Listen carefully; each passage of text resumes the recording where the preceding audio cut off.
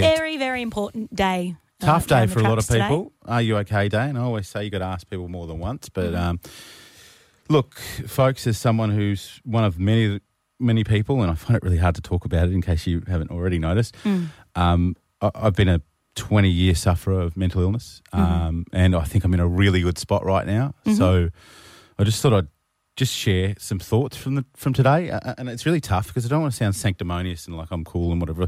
It's not about that. It's about if I can share my story and then that starts a conversation for a couple of people, and that's awesome. I want to take you back 10 years. It was 2011. I was riding high. I was 31 years old. I had one of the biggest radio shows in the country. The money was great. The experiences were epic, but on the inside, my mind was spiralling out of control. The pressure to be the best was so immense that I'd cancel therapy sessions to do more work and not take my medication because I felt I was too busy. I had to work harder. I was not okay. I started having a few extra wines to switch my brain off on a Friday, then Saturdays, then Sundays, then every day ending with why I was burning the mental candle at both ends, terrified someone would notice how weak I really was on the inside. Because in those environments, you don't want to put your hand up. It's natural, right? I was on 2 major TV networks in Australia and I had dozens of networks over in the UK and Europe, working 90 hours a week. Live TV, huge crowds, nothing scared me. Nothing except someone finding out I wasn't okay. I was running so hot that ending my life was a nightly fantasy. I'd lie in bed and plan my knots, who I would think about and who would think of me, who would miss me. I wasn't okay. Behind the on-camera smiles and the gags on radio, the intervals between the bad thoughts went from nightly to hourly, and all of a sudden they were non-stop. One day, while broadcasting out of our Melbourne studios, I went to introduce an interview we'd just done earlier in the day with Sarah Jessica Parker, of course, of Sex and the City. With hundreds of thousands of people listening, I went to say her name, and I said, yeah. I froze, live on radio. I was terrified. I looked around the room as my co-host and the former Ellie, who wasn't as beautiful or wonderful, looked at me thinking, what's going on, mate? No one knew that I wasn't okay.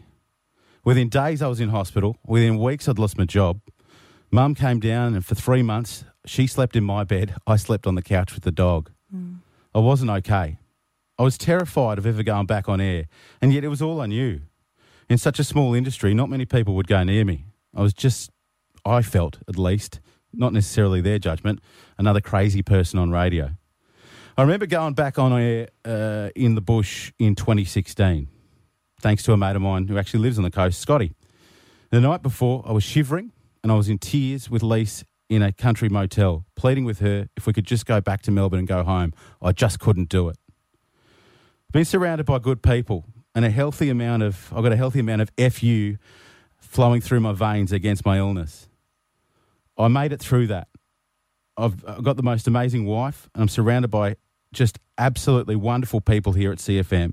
And I've got to tell you, I love being back on air. Why did I tell you this? Because it might hurt to share your fear or share your pain. But in my experience, once you let it escape your mouth and you tell a professional or at worst a loved one, that fear starts to lose its control over you. It loses its sting, and it's the first step in you regaining control and regaining your life.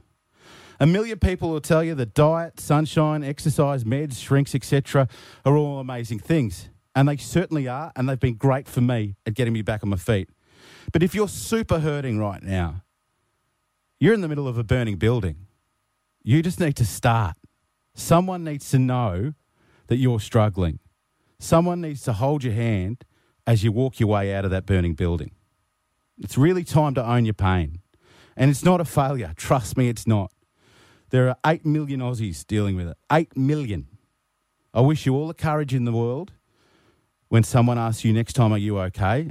Just let it roll out of your mouth. It'll be the best thing you've ever done. Wow, I'm genuinely tearing up right now hearing you say that.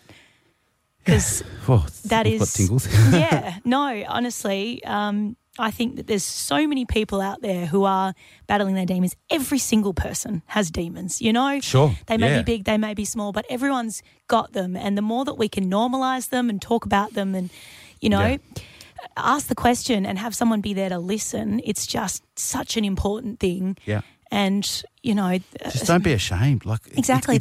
It's pain. Yeah. Right? It's pain. If you're working on a site and you put a brad through your finger or something, you tell someone. Yeah.